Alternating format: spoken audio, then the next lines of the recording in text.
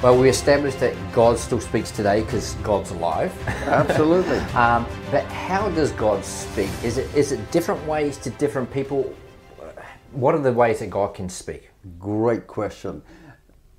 Because he created us so unique, Yeah. there's no two people the same. That's right. And as any married couple will tell you, it's not just what is said that's important, it's what is heard.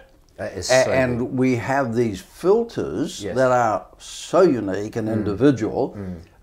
We interpret what people are saying by the way that we're wired. We're all wired differently.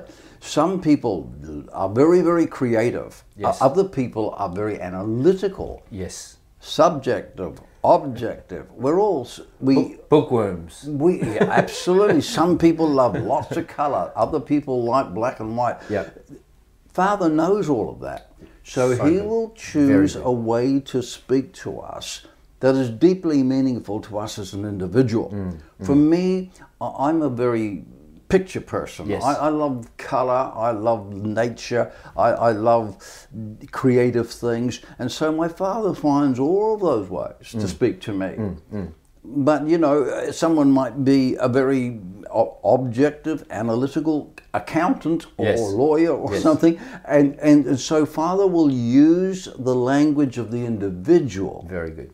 because the important thing is that each of us as individuals hear exactly what Father is trying to say to us, and so He will use That's brilliant. That's brilliant. our language Brilliant. to communicate His heart to us. So God's speaking, you've established He does it. His focus Yes. is on our hearing, not just His speaking.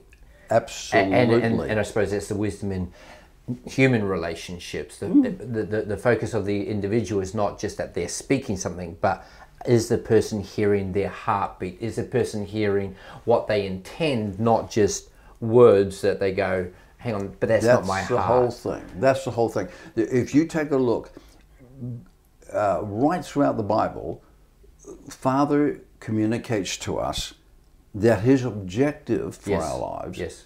is obedience. It's not sacrifice, it's obedience. Very good. But you cannot obey what you haven't heard. Very good. Clarity. And the boldness of your obedience is determined by the clarity that you hear.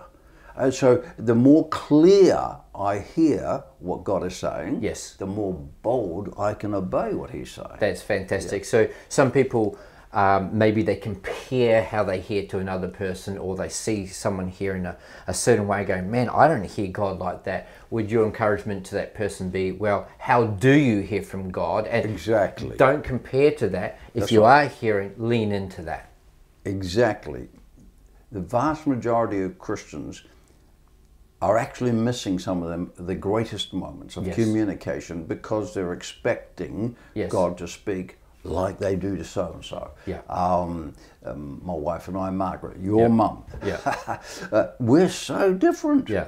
We're complete opposites, and we hear God differently. But both ways of hearing from the Lord Wonderful. are equally valid. Yeah. God does still speak today. He speaks in many different ways. The question is not, is this the right way?